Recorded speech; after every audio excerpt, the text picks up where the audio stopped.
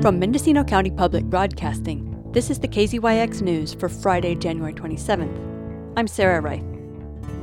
The county paid a contractor to lay down a temporary bridge on Wednesday and Thursday, but contrary to expectations, the bridge was not available after 5 o'clock p.m. Last night, residents refused to move off the bridge, which bought time for a stream of fully packed vehicles and one more RV to make it off the property, which Public Health Officer Dr. Andy Corrin and the Board of Supervisors deemed a public health emergency earlier this week. And residents got one more hour this morning, starting at 7 o'clock a.m. if they could. At 6:30, Danila Sands, Director of United Disaster Relief of Northern California, was standing on the road with a headlamp on, persuading the bridge crew to let drivers get in to pull trailers out. 3 drivers were gassed up and ready to move. One of them was Jerry, a resident who got out early and spent the day yesterday hauling out neighbors' trailers. By 7:15, he was over the bridge with a trailer belonging to a couple who'd packed yesterday but had been unable to get a truck to haul them. Within 15 minutes, he'd taken their trailer to a nearby turnout, dropped it by the side of the road, and raced back into the park to haul away another neighbor's home. They weren't ready, so he went back out to reconnect to the first trailer and drop it off again, this time at a nearby campground. 2 more trucks also pulled in at first light. Each of them extracted a trailer as well. One of them was so long it scraped deep gouges into the hillside near the pullout where drivers had to angle their trucks to approach the narrow bridge correctly. One resident who crossed the bridge last night came back with a hitch for a car that wouldn't start, and a sheriff's lieutenant helped the family and Danila Sands push it onto the hitch. By 10 minutes after 8, everyone who was ready to get out had done so, and 7 minutes later, the bridge removal operation began. It took 15 minutes to load it onto the flatbed of a semi. 25 trailers and RVs and 21 cars and pickup trucks remain, along with what must be tons of abandoned personal belongings. As the excavator moved dirt above the crumpled culvert, we took a few moments to talk with Sands, next to a building that used to be called the clubhouse. She estimated that 15 trailers and mobile homes had made it out of the park before the bridge was removed. There's not a good count on how many people remained, either because they don't have anywhere else to go or because they couldn't get ready in the brief window of opportunity.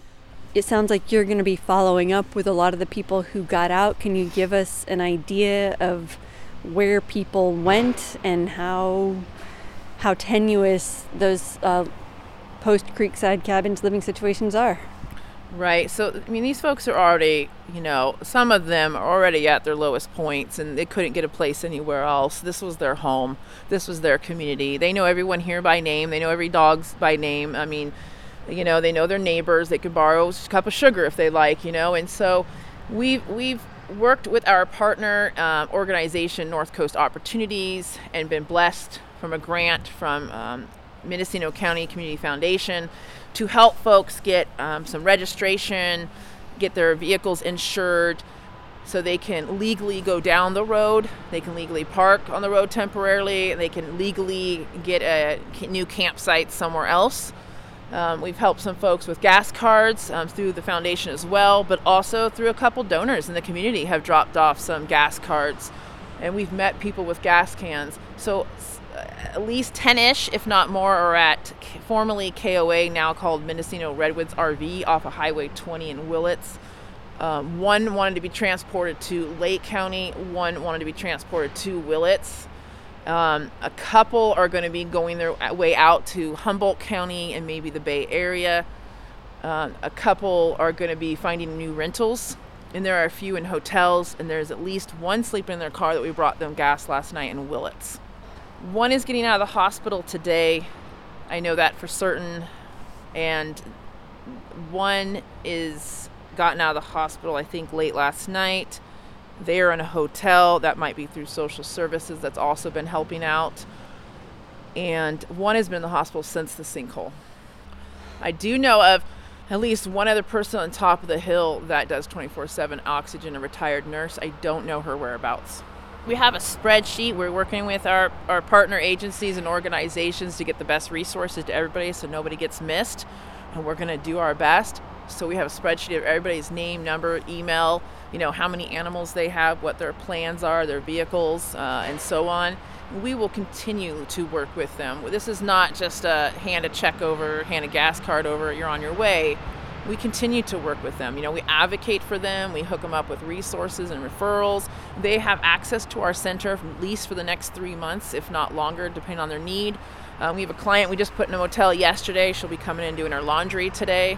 So we'll continue to work with them to see, how we can meet the additional needs. And our partner organization, NCO, and us are trying to get people like a month's rental space at their next place too. So they've had, less than 2 days, less than 16 hours to pack all of their items with no help, because when the bridge is closed and everyone's getting off work, nobody was able to come out here and help them pack.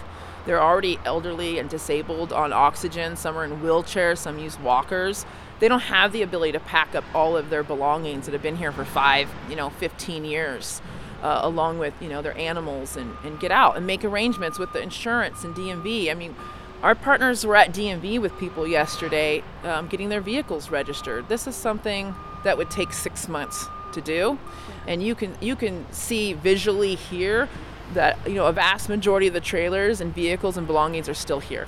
And they will remain here. For KZYX News, I'm Sarah Wright. For all our local news with photos and more, visit kzyx.org.